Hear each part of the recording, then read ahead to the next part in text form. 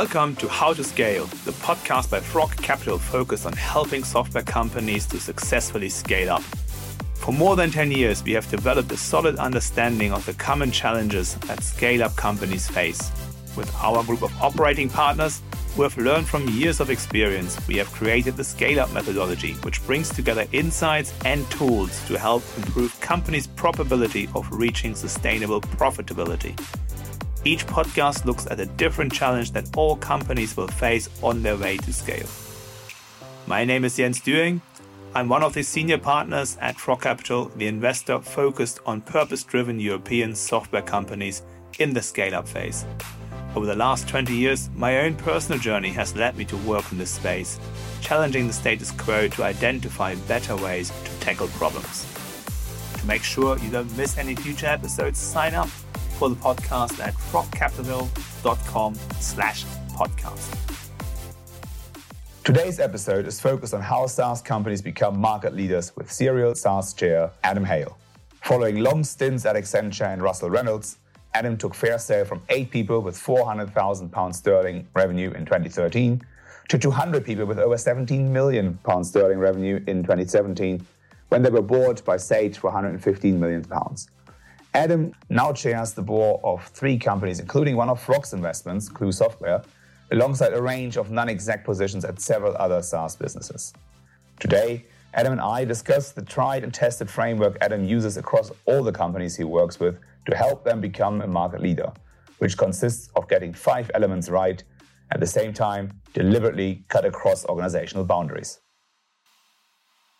So, Adam, do you want to let our listeners know a little bit about your background first? I'd be delighted to. So I've actually been in technology for a long time. I learned to code 42 years ago. As a teenager in Stockport, I then did a computer science degree in the mid-80s. And when I told people what I was studying, they always said the same thing, which was, "Oh, I am sorry."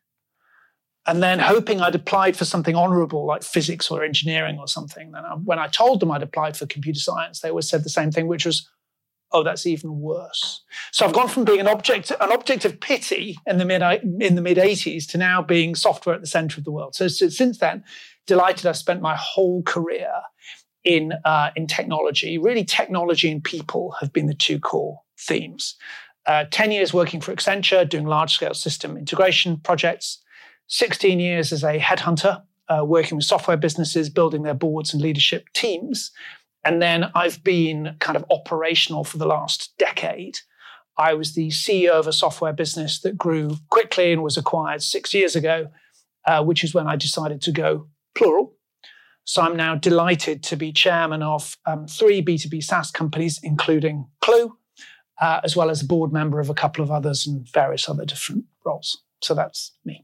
Fantastic. And that's obviously a key aspect of being a chairperson on board is the relevance of the experience and the wealth of experience. And as you alluded to, you're obviously the chairman of one of our portfolio companies, Clue, out in Bristol. So how do you approach a potential new position? So what I do, what I look for in a business, if I think about what my purpose is, and I think purpose is incredibly important to Frog, but I think my purpose is to help organizations become market leaders at what they do. I've never been a kind of okay guy where I want companies to be the market leader in what they do and ideally the dominant market leader in what they do. So I think my purpose is to try and help those organizations and those leadership teams really fulfill their potential. And I love that. I love the flexibility of working with different organizations and the variety that it gives me. And that's what I'm trying to do. I'm trying to help them get from where they are to where they could be. Fantastic. And to give our listeners an idea, how many companies do you have exploratory talks with and how many do we actually end up working with in the end? So I'm in the fortunate position of where I get approached to do a number of things. And right now, my consistent answer is no. Actually, just please don't even tell me what it is because I'll get really excited about it and I won't be able to do it. So that will just disappoint everybody. because so now I chair 3 things, on the board of 2 more, and involved to a lesser degree with a number of others.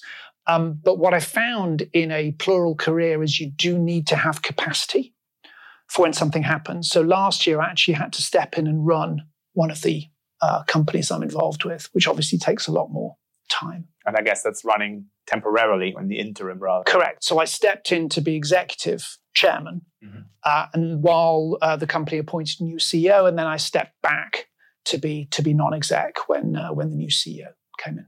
And I have to say that's, from my point of view, one of the key skills of a non-executive director in general, to understand how to modulate the interaction with the team. So that's one of the elements that, when we look at a chairperson, is actually quite often underestimated. And I do know, Adam, when you do work with management teams, you have a certain process to go through with them. Do you want to elaborate a little bit on that? I'm delighted to. And actually, it's something that I've done my whole career. Is I do believe in having a kind of repeatable framework to work within. And it's called different things. It's called playbooks or methodology or process, but essentially it's the same thing. It's a repeatable framework where you use your judgment and creativity in each different situation. So I work with a framework that's got 5 elements to it that I developed while I was a CEO, and I now use it in my plural life. And it's got 5 elements. So 5 elements are purpose, focus, customers for life, innovation, and team. And they're deliberately chosen because they cross organizational boundaries. And I don't think saying something like just scaling sales, everything in my experience is actually kind of tied together. And it's that alignment and that congruence that makes organizations successful. And do you want to elaborate a little bit on these 5 points?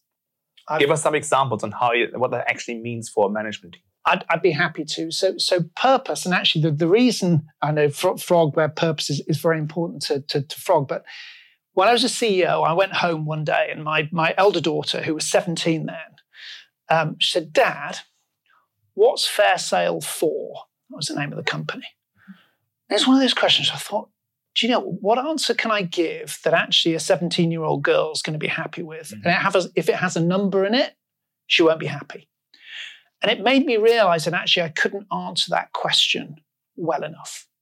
And so what the purpose to me means is essentially, what are you for as a business? Why do customers need you? And what can you help them accomplish? So to me, it's the articulation on one page of the why and the what. And that's something, if you look at Clue, look at Arctic Shores, look at Orbis, all the companies, they've all got that why, what on one page. And I think it's one of those things where it takes a lot of really good thinking to get one clear page. And what I think that encapsulates is it encapsulates the pain that customers are in, which is why they need you, and also the kind of the art of the possible for what you can achieve. So that's purpose. Yeah. And I can guess that percolates through to the other themes as well. You're absolutely right, because purpose is used across the whole business. So it's really important in the go-to-market process to understand the particular narratives. It gives you that framework to discover and understand. But it's used in customer success. If you can move your customers from the why to the promised land, you will always be in good shape. It's used in product. It's used across the whole business. So focus then is about doing a smaller number of things well. I've always been a big believer in that, in making things absolutely quality focused. And when I took over the company I ran, it was only 13 people, but I closed down one of the 2 solutions. I said I'd much rather do one thing really well than 2 things not so well. And I see that across all the organizations. Actually, it's much better to narrow them down and just have a really specific number of things. It's like Clue with partnering. We're partnering with one organization, and it's working very, very, very well because we've got that absolute focus and quality built into it. And when I read this earlier on, I thought that really, really resonates with me as well, because focus is a key skill for a scaling software company. And it's both in terms of the product, but it comes particularly down from my point of view in the team. because the depth of what you're looking at is getting deeper and deeper. So your breadth needs to be narrower, more focused from my point of view, and you need to have more specialist people and skills in the team. And then I know this is one of the areas you're looking at as well. Absolutely right. And also one of the most important words that needs to be used in any scale-up is actually no. And it's making the decision not to do something. And so consciously taking the time away from something that you shouldn't be doing to spend the time on what you should be doing. And it's a really difficult thing for founders to kind of transition, where to get a business started, you just kind of need to do everything. But then particularly as the business grows and it becomes the market leader and you really have clarity on what it's going to be a market leader in, you have to really start to focus and start to really make those conscious decisions over what not to do as well as what to do. The other thing on focus is I've always, something I learned a long time ago, is if there's time to fix something when it goes wrong, which there always is, that means there's time to do it right the first time. Yeah. So just get it right the first time and just think about it before it goes wrong and you have to spend all the time and effort fixing it. Yeah, and that's down to planning and organization and learning, I guess.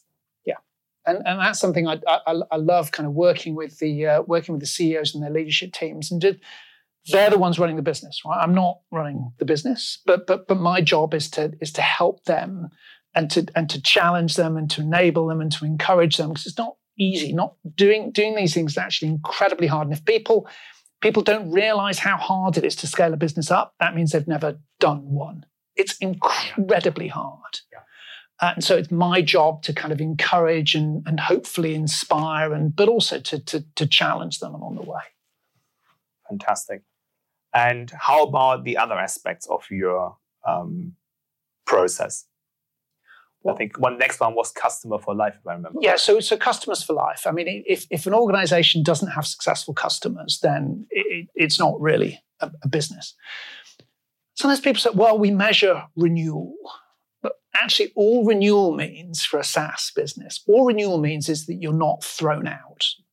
That's all renewal means. And it's a consequence of other things you've done earlier. Correct. But so to me, customers for life and customer success, the bar is way above renewals. Yeah. And it's all about, how do you do those things to make sure that renewal itself is a complete no-brainer? And that's about, again, if you really understand the why and the what for the customer, if you really are delivering value, you will always be renewed. But it's also thinking about your approach to services, because services are important because they're the bridge from getting the customer to where they started to success. So services are critical even in a SaaS world. And then it's things like bringing the customer community together. I think that's a responsibility of any great software business, is to actually bring that community together. So there's all kinds of aspects of customers for life. And it's interesting, before I was kind of operational in software companies, I was in professional services for a long time. And I actually think the software industry has got a lot to learn from professional services and consulting, because they're very, very good at client success. Can you give us an example of what that means? It means having an organization, it means having a conversation with senior people that's genuinely over what is holding them back in their business and what they want to achieve. And my view is they don't wake up in the morning and think about you or your solution. Yeah. You shouldn't expect them to. They don't care. But they do wake up in the morning thinking about something. So that's what you should talk to them about. Mm-hmm. And so particularly when we're doing discovery conversation, particularly when we're in the world of kind of peak SDR now, it's about really being able to understand and get behind those conversations and really listening carefully and probing in, so you genuinely understand what is relevant and interesting to customers. I love doing that. Yeah, that's something, I guess, an aspect of the work that we are doing here that we like as well, because obviously we have to have a strong learning curve when we get clued up about the companies we want to invest in. So understanding what the real purpose is for the customer is a critical way to understand how sustainable a business can be. Absolutely. So I totally agree with you on that one. Adam, I know another point that's important to your framework is innovation. Innovation is critical. When I say innovation, it's not just a kind of technical thing. It goes across the whole organization. It's about what are the small number of distinctive, impactful things that you are doing that are really going to help your customers. And so I look at a lot of kind of, here's our 9-12-month product release map, and honestly, it's just stuff. It's just, there's nothing in there. And it's about small number of things. So for example, at Clue, it's about the path to prevention. And how do they stop low-level fraud investigations, issues, actually, stopping the bigger things happening in the first place?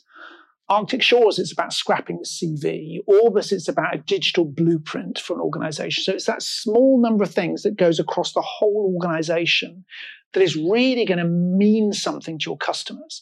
And it relates to the purpose as well, because it should fit directly against the kind of the why and the what. And if it doesn't, something's off.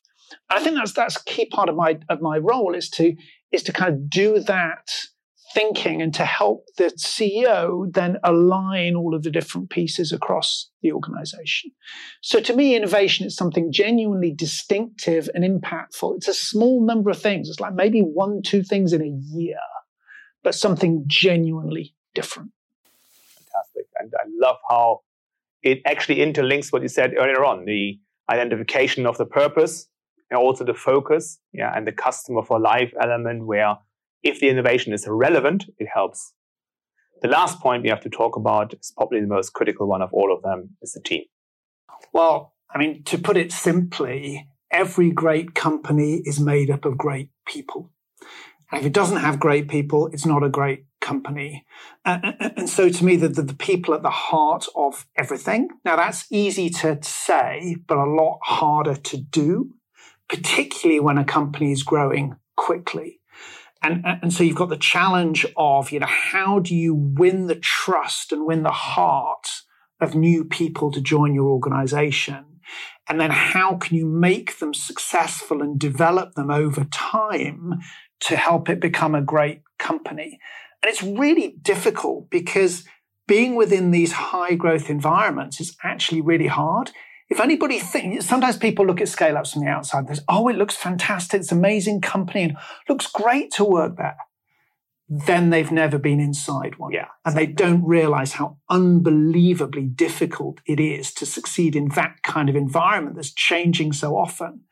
And what I see companies do quite often is they actually kind of predict the kind of 6-month trough of disappointment. So you join and everything's great and fantastic. Here I am on LinkedIn, new role, blah, blah, blah. And then you get into it more and you just realize how hard it is, how much there is to learn, how complex the solution is, how difficult it is to make customers successful, all these things. You go through the kind of trough of disappointment, and great companies anticipate that and build people back up to have long and successful careers, so that hopefully working for that company is the pinnacle of their career that they will always look back on. But it's hard to do.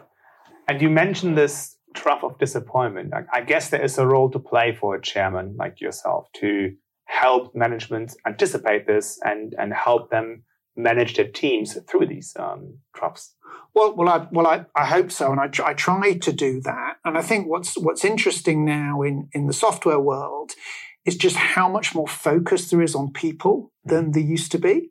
And it's interesting. I think this is true of companies generally. 30 years ago, the only thing that boards understood about their companies were the numbers and the products and services, right? And that was literally it. We've been through this incredible customer revolution over the last 20 years. So any good board understands their customers as well, but they're now starting to understand their people much more. Because people is the most valuable asset of every single organization.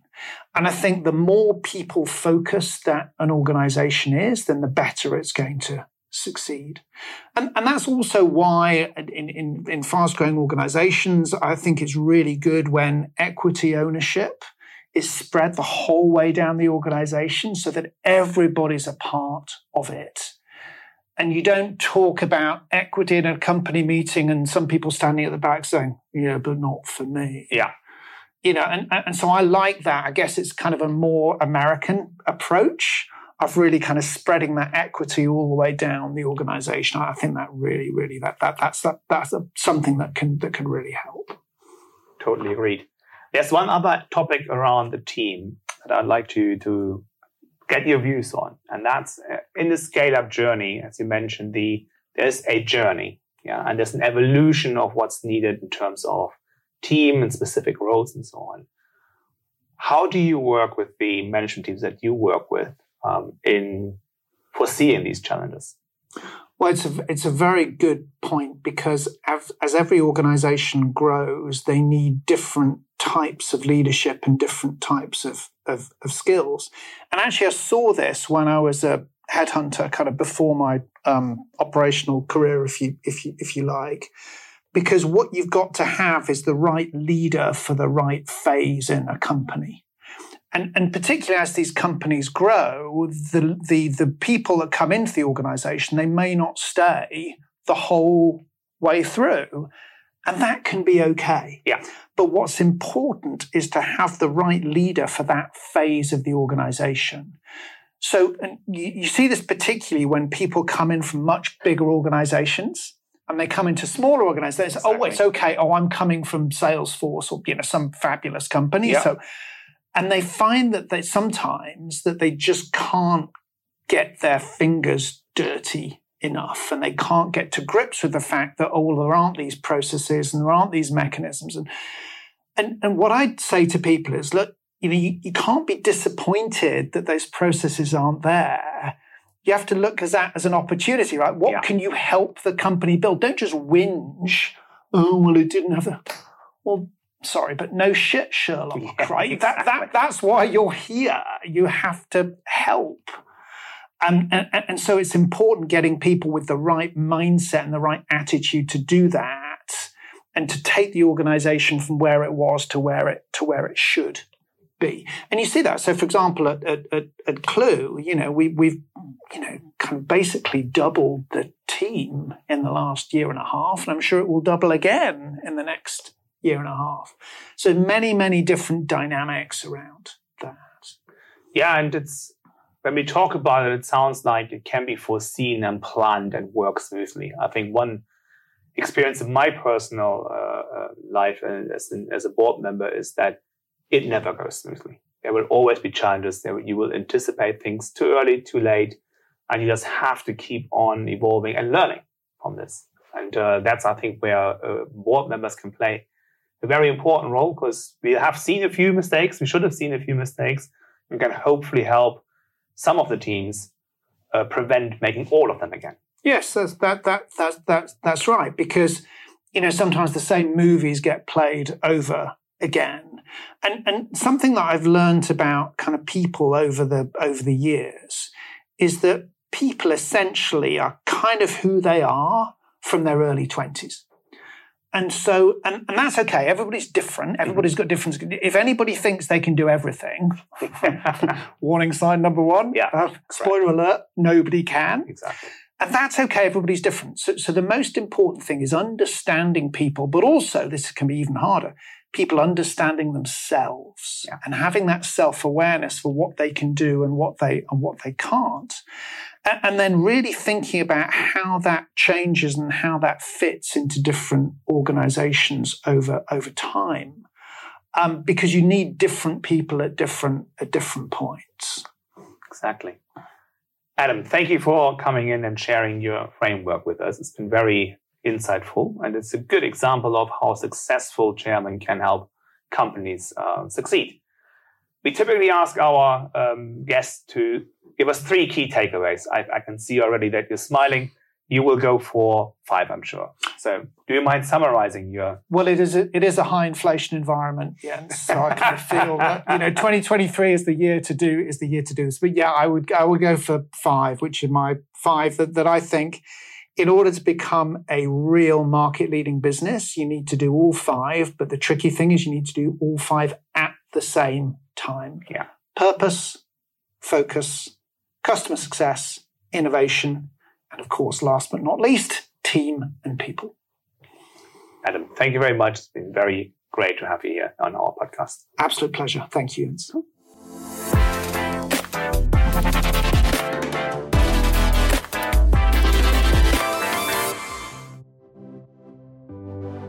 To make sure you don't miss any future episodes, sign up for the podcast at frogcapital.com/podcast. And finally, thank you for listening. We welcome all feedback, questions, or topic suggestions for us to cover in future episodes. So please email howtoscale@frogcapital.com. Frog invests in purpose-driven European software scale-ups, making a positive impact on society. We look for businesses who have reached product market fit and are generating over 3 million euros of annual recurring revenue, what we see as a characteristic of the scale-up phase. It's a stage where businesses are continuing the path of positive growth, a purpose-driven route to sustainability and profitability. Our own purpose is to help scale the most exciting purpose-driven software companies in Europe. We do this with both capital and our in-house team of operating partners who work closely with all the companies we invest in to overcome the inevitable challenges scale-ups face.